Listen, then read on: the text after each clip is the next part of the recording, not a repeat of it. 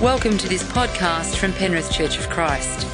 If there is anything in this message that you would like to talk about further, please go to our website www.cofcpenrith.org.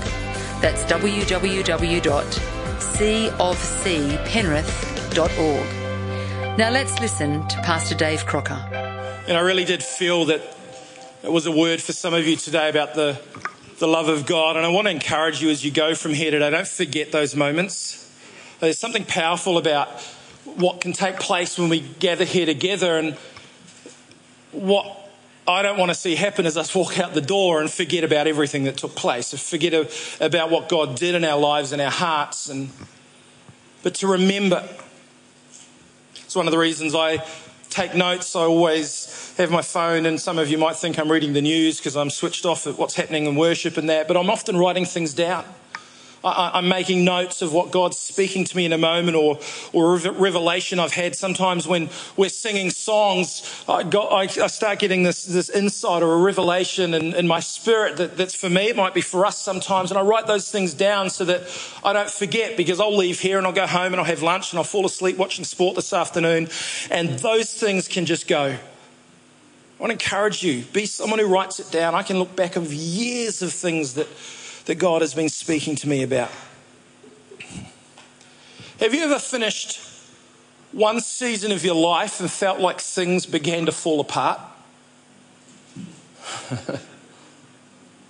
There's enough murmurs that at least a few of you are with me this morning. See, in life, there are so many transition points. Some of our transition points are quite small. Some of them are quite large. We can experience some really big moments of transition in our world. And for some of you sitting in the room, you've just finished school, which is awesome.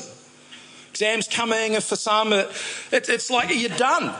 You've finished one moment, one season of enduring way longer than you ever wanted to. And you move on to another. There's some people in our congregation getting married in the next year, and those are some significant transition points. Maybe it's finishing one job and starting another, or having children. There are these moments in our lives where we transition, and if we see our life kind of like a highway, just go with the image for a moment. Our life is like this highway, and there are these transition moments where we go down an off-ramp, and we're off the highway, and often we can get back onto the highway quite quickly, but sometimes it doesn't happen like that. Sometimes we get off one ramp and we're looking to get on the next one, and it seems like it doesn't happen. And life, it's like for everyone else, is carrying on, and we're stuck changing our tyre on the side of the road, wondering when we're going to get out of this transition, the season we're in, and into the next one. I've had a few of those in my life, and some of this I'll have shared before. And this morning, just talk about quickly two transition moments for me. One was when I was finishing up as the youth associate pastor at a church in Christchurch in New Zealand. And my season there had come to an end, and I finished, but I was staying in the church. I was moving on to other things outside of the church world, and I began to go through this awful moment. Now, I'd been pastor, I'd been an elder in the church, I'd been part and parcel of everything that happened, and one week I was there preaching as a pastor, and the next week I'm no longer a pastor. I'm still sitting on the front row in the same seat as I was in, and I found something happen inside me. I started getting really grumpy. It's like I didn't like the preaching anymore.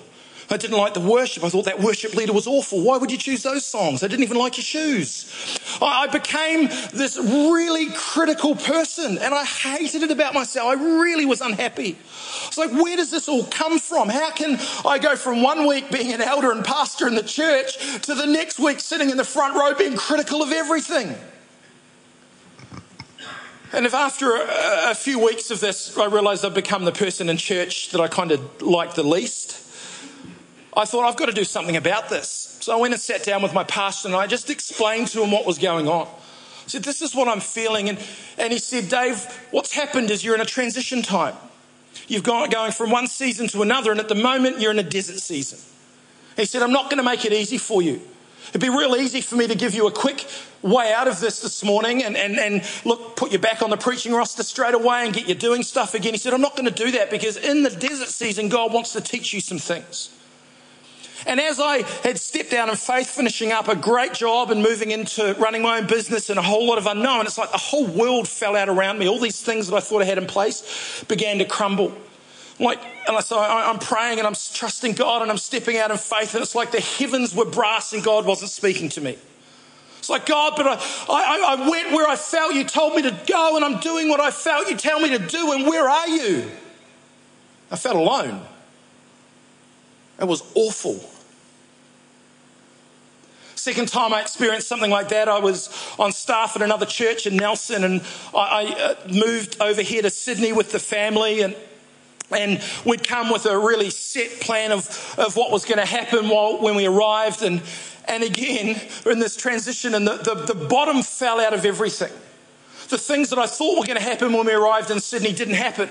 And we went through this period that felt like it was about 2 years before I began this journey with this church here. And it was like, again, the heavens were brass. I had a 45-minute to an hour drive to work every day, and I was praying all the way there and all the way back, and I just didn't feel God speaking to me. I felt nothing. I was like, what is going on? I'm as dry as I've ever been. I feel like there's nothing happening for me spiritually at all. I'm going to church, I'm praying, I'm reading my Bible, I'm doing all the right things, and it feels awful. You ever felt like that?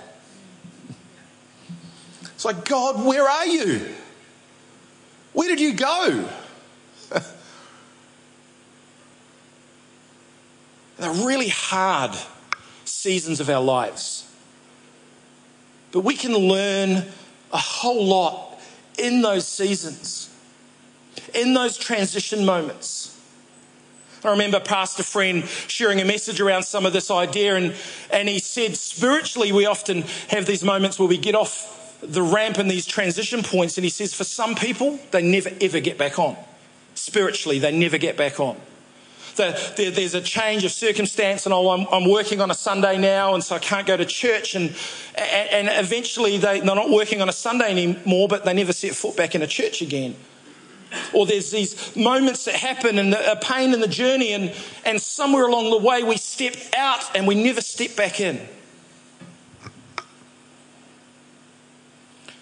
My message is carrying on from last week, where I talked about lessons from the desert. If you were not here last week, I talked about the fact as a church we've had a really significant vote a couple of weeks ago about selling this property and beginning to investigate what the next step looks like for us. And while we've got a couple of years to work out where we're going and what's happening and what all that looks like, we're in a transition season. And I started, as I do when I'm journeying through things, I started looking at what stories in the Bible, what things are there that I can learn from. And I started reading this journey of the people leaving Egypt, where they'd been slaves, and Moses leading them through the desert, through the Red Sea, and eventually to the Promised Land, a journey that could have taken 40 days but ended up taking 40 years. And while there's some personal application things in here, there's some corporate things for us as well. So let me recap quickly some of the points from last week if you weren't here. God met them firstly where they were at in his perfect timing. So I said they've been slaves for 400 years. And it was at the moment that God decided to do something about it. His timing was right. He could have acted any time leading up to that. And last week I said God's timing is perfect. He's never late. He just misses a lot of good opportunities to be early. Second thing I spoke about last week is that the way to the Promised Land is never easy, but it is worth it. God had promised his people that it would be a land full of blessing, flowing with milk and honey was the language that the Bible used. It would be worth fighting for, it'd be worth going the distance, but the way to the Promised Land was going to stretch their faith. It was going to cause them to grow and learn and develop as people, as a nation, and their understanding of who God is and all of that. And I said God is not just interested in our destination. God is interested in our journey. Third thing I see is that God will make a way where there doesn't seem to be a way. God parted the Red Sea. God will lead us day and night. There was a cloud that went through the day that provided relief from the heat and cover. It was the presence of God. And at night, that cloud became a pillar of fire that provided warmth and light for the people of God. He led them constantly in this journey. They went where God showed them to go. Not only was he leading, but he was providing for them. That's what I shared last week, and I've got a few more thoughts on this journey today. First one is that God fights on behalf of his people. Exodus chapter 14 verse 19 says, "Then the angel of the Lord withdrew and went behind them. The pillar of cloud also moved from in front and stood behind them." So what's happened in this part of the journey is they've begun to cross the desert, and they've arrived at the Red Sea, and they've got the Pharaoh and his army chasing behind them, pursuing them, and they can begin to see this army coming, and they're stuck with the sea in front of them and an army behind them and nowhere to go and no hope. And then the presence of God that had been leading them moves to behind them and begins to fight on their behalf or protect them. And what happens is there's this cloud goes, and there's an obscuring of what's happening.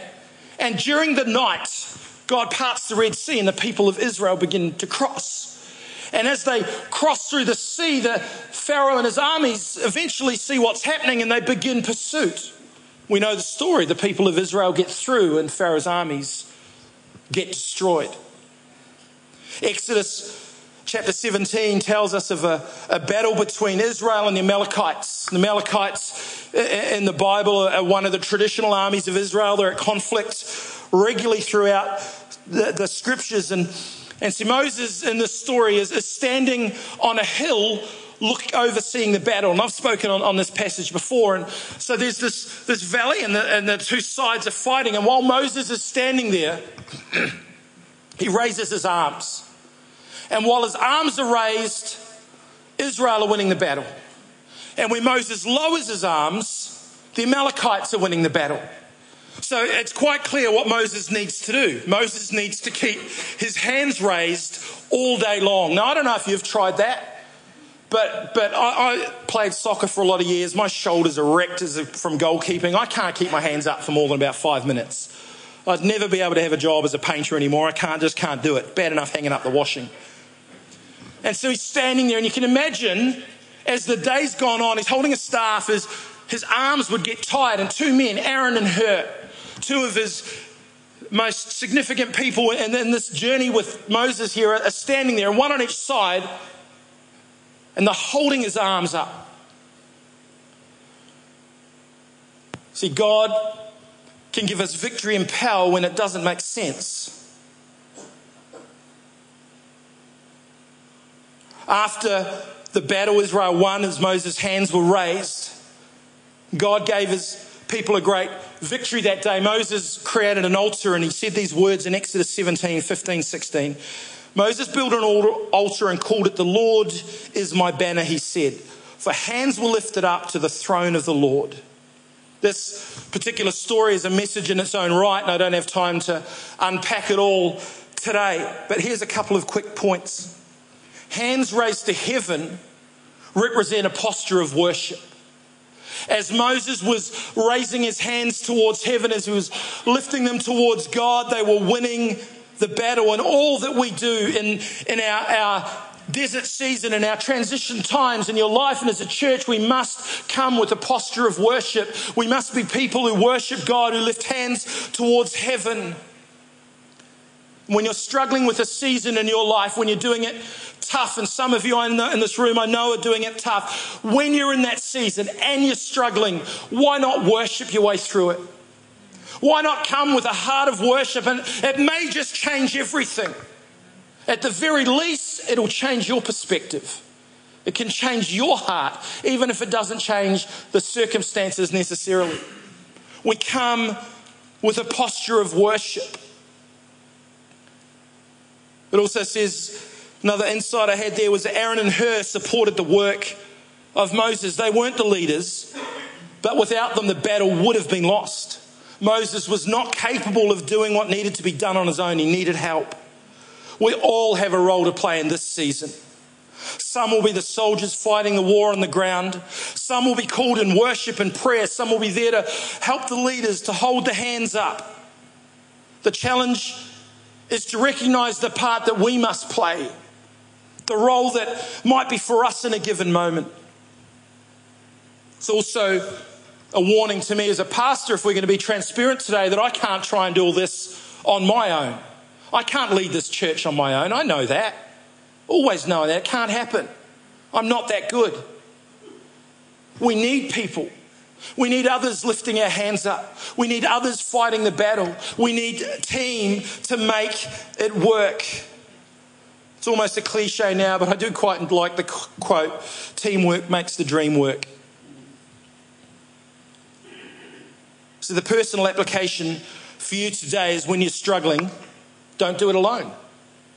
Don't try and fight the battle on your own. Don't be Moses and try and hold your own hands up all the time. It's okay to ask for help. It's okay to call other people of faith around you and stand with you and support you when you can't lift your own hands, when you can't do it on your own. It's okay to reach out, but we're so slow asking for help. Sometimes I think we just need to get over ourselves, get over our pride, and ask for help early rather than later.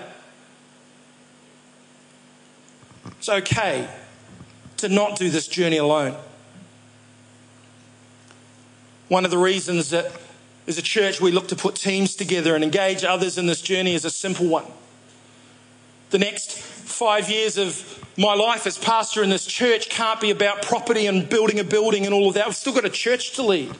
Still got all these other things that have to take place in the life of our church and the community. And as a pastor, I've got a role to play in all that, but I've also got a church to lead.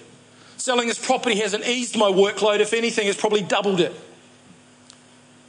But let's not lose sight of the lessons from this passage. We rise and fall together. Israelites were fighting. The battle wouldn't have been won without them. Aaron and Hur were standing beside Moses. The battle wouldn't have been won without them. Moses is there, hands raised to heaven. The battle wouldn't have been won without him. It was all of the team working together. God had sent his angels to fight on behalf of Israel. He himself will fight for us. He will guard us. That's how much he loves us and desires to set his protection over us. He hemmed them in from all sides. He will keep us under his care. It doesn't mean we won't face battles. Israel fought battles the whole way. But they overcame and they overcame and they overcame.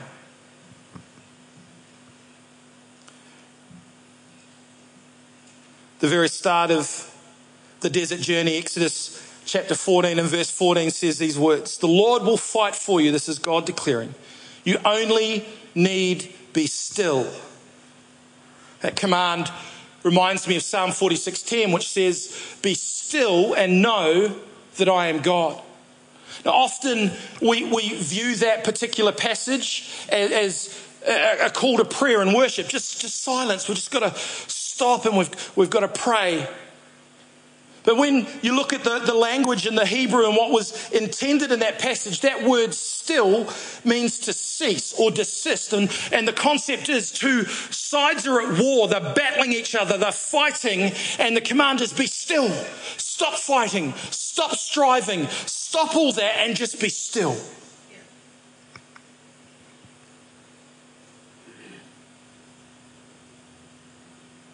While that sense of prayer and worship is helpful in every setting, sometimes we've got to stop trying to do it in our own strength. We've got to do it in God's strength and stop striving and stop fighting and stop pushing the envelope in so many ways and just be still and let God do what God wants to do. That's not just a principle in this journey as a church, it's a principle for your life. Don't strive and struggle and fight to do it on your own. Be still and know that he is God. The next thought is that God provides in miraculous ways. Exodus 16:4, then the Lord says to Moses, I will rain down bread from heaven for you. Exodus 17:6, strike the rock and water will come out of it for the people to drink. They're in a desert. There isn't a lot of food in a desert. There isn't a lot of water in a desert.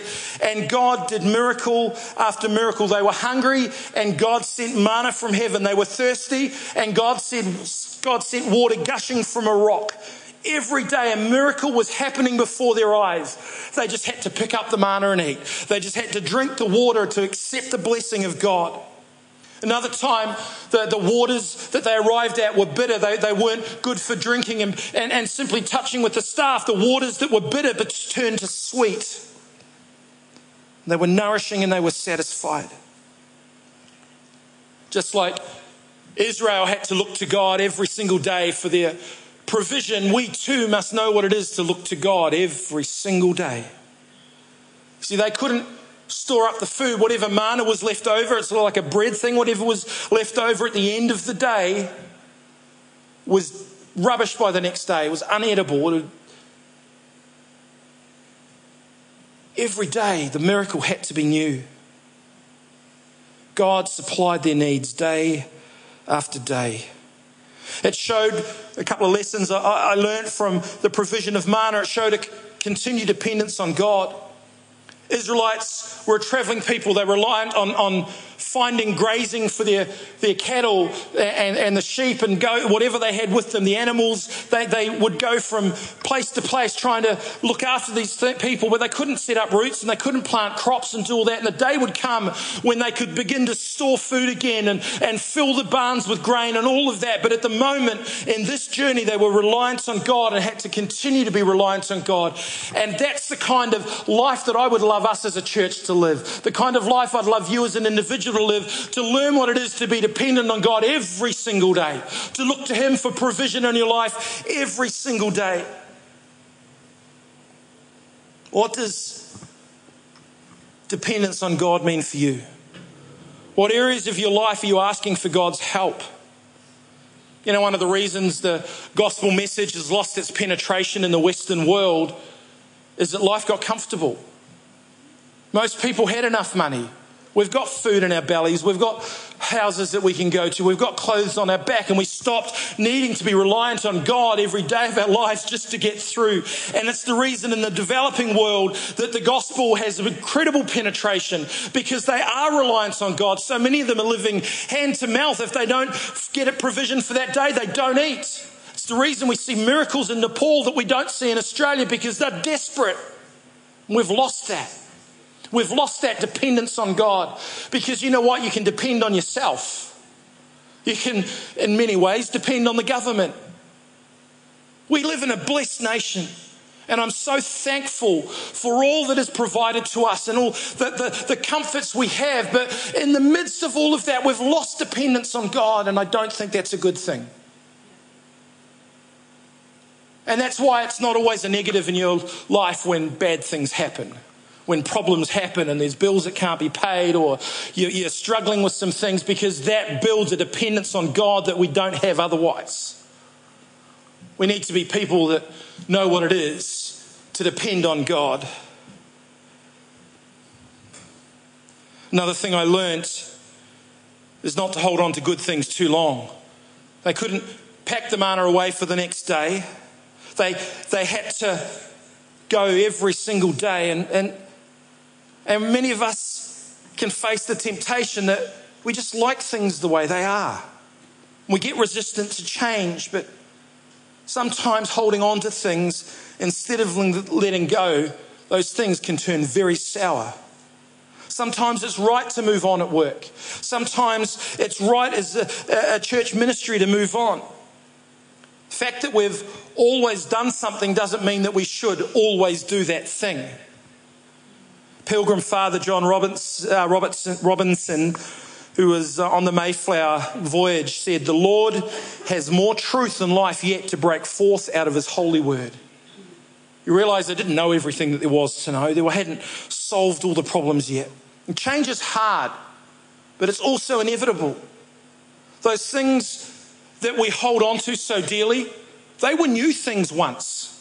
There's a pastor that I follow and read all his books, and it's a guy by the name of Andy Stanley, and he's a bit of a leadership guru. Apart from leading a very large church, he speaks a lot about systems and processes and management and how to go about kind of the governance parts of the church world. And he has some really interesting things to say about systems and processes. He said, every process that we run, every system that we have was designed at some point to solve a problem. We've solved the problem by creating a roster or changing a system or putting a policy in place. We solve that problem, and eventually that's not a problem anymore, but if we hold on to it for long enough, we've got these systems and procedures and ways of doing things that are now irrelevant because that problem no longer exists. And you may have heard me say this particular quote before, and I love it, from Andy Stanley. He says, marry the mission, date the model. In other words, love God, love people. We do that. We're committed to that. We're sold out to that. Those are two of the pillars of this church. That they're what we're about.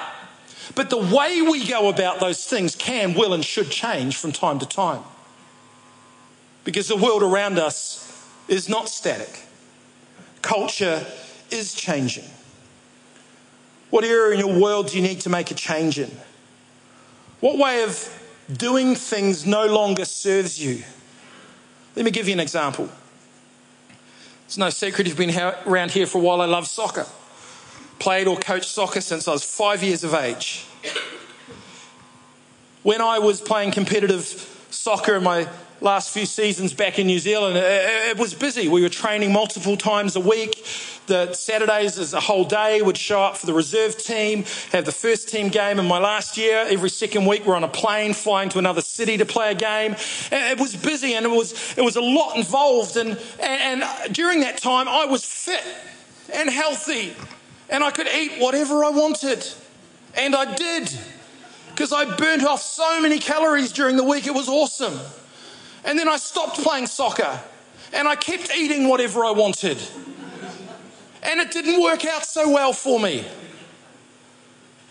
Sometimes circumstances change and we need to make a change. Sometimes transitions happen and moments and seasons pass and it's a new day and we need to find a new way of doing things. What has changed in your world that perhaps you need to respond to? Finally, the final thought I had about the manna is it's actually foreshadowing what it calls the true bread of heaven. Jesus referred to manna in his address to the people in John chapter 6. So he's talking to the people gathered, and he said, the true bread of God is he who comes down from heaven and gives life to the world. That is himself. He's talking about himself. He says, I am the true bread of heaven. While God was providing miraculously in the desert, it was a foreshadowing of what was to come through Jesus Christ. That their needs were met when they ate the bread of heaven, and if we eat the bread of heaven, we will hunger no more. In a spiritual sense, that's what Jesus is communicating to them. He says in verse 50, John chapter 6, but here is the bread that comes down from heaven, which a man may eat and not die. Church, I don't know where you're at with Jesus today. I don't know what your journey is in that. I don't know if you were born with hands raised, praying and worshipping to God. You've been in church your whole life, or this is the first time you've ever set foot in a church and thought about it this morning. We're all somewhere in this journey. Some of us are early in the journey. Some of us are further on in the journey. It's almost irrelevant because you're on the journey somewhere.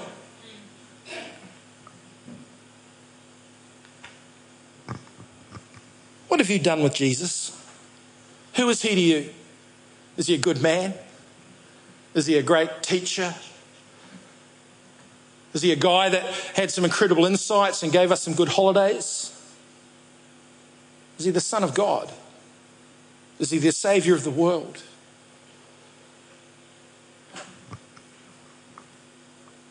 want to ask you this morning, maybe you haven't thought about where you're at with Jesus and what relationship with him for you might look like. I want to encourage you to think about it today. Think about where you're at with him.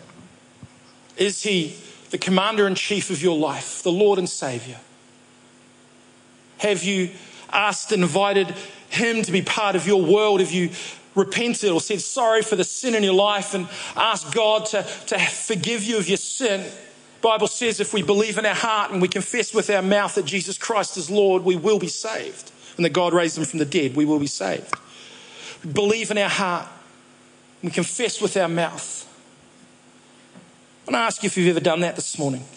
If you just close your eyes for me this moment. Again, only for privacy's sake. I haven't quite finished preaching yet. I just want to pause in this moment, and I'm not going to embarrass you in any way. I'm not going to call you forward or point you out. I just want to ask you, where are you at with Jesus today? Maybe in this place you're saying, you know what? I need to place my life in his hands. Maybe you've never ever done it before. Maybe you've done it in the past, but you haven't been living for him. I just want to provide an opportunity for you today to acknowledge for yourself, Jesus, I need you and I want you and I want to live my life for you. If that's you today, I just want to pray for you in a moment from stage, no embarrassment, but just raise your hand, wave at me so I know who to include in that prayer this morning. Thank you, thank you, thank you, thank you, thank you, thank you. Any others this morning as I look around? Thank you, thank you. You know, the Bible says if we repent, if we confess our sins, he's faithful, he's just to forgive us our sins and cleanse us from all unrighteousness. As we acknowledge the sin in our lives, as we acknowledge that we need our Saviour, we need a Saviour, we need Jesus Christ, we have access to the forgiveness, the salvation of heaven. And God, I thank you for each hand raised today. God, I thank you for hearts that are open to you in this moment, some for the first time, some for the 100th time. God, we acknowledge our need for you today. God, I pray that they will encounter you in a fresh way, not just today, but every day. But God, they will seek heaven for that manna every day. God, see your miraculous provision. We thank you for the cross. We thank you for Jesus. And we thank you for the forgiveness of sin. Amen. Final thought this morning. In fact, worship team, you can come join me. Just relax for a minute and we'll get into it in a minute. My final thought is that I've just been talking about sin, but sin will always take us further than we want to go. In Exodus 32:9, towards the end of this journey, it says, this is what the Lord says to Moses. I've seen these people, the Lord said to Moses, and they are a stiff-necked people. They've resisted.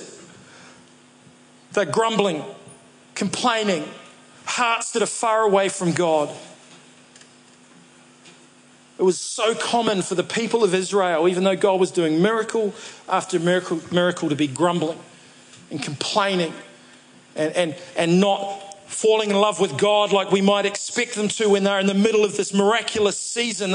All they saw was problems, and they lost sight of how far sin could carry them down the road that they didn't want to go. And God had mercy for them over and over again through all the years in the desert. In Exodus 32, there's a really interesting story. Moses is up the mountain, Sinai, getting the 10 Commandments. He's up there in the presence of God, and all of this is happening that is inscribed on. And down the mountain comes Moses.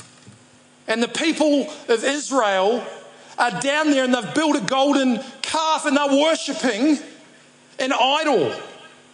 Moses is up meeting with God, getting the 10 Commandments. They've created themselves an idol and they're bowing down and worshipping to it. Moses has been gone just in their mind a little bit too long. We've got to do something about this. Let's make a God for ourselves. How could that be? How could they have gone from miracle after miracle after miracle to turning their back on God? It's because they started down this road of complaining and grumbling and hearts being hardened to what God was really doing. How often and how easily we forget that what starts as grumbling and complaining, hearts going astray, leads us down pathways we wish we'd never entered into. Sin gets a hold of our hearts and our minds. It's like a disease that we can't shake off on our own. But God, in his mercy, forgives and he sets us free. He redeems us from the pit that far too many have wandered into and have been stuck in. He lifts us out and he places our feet on solid ground. He gives us fresh purpose and fresh hope. Thank you for listening to this podcast from Penrith Church of Christ. If there was anything in this message that you would like to talk further about, please go to our website on www.cofcpenrith.org, www.cofcpenrith.org.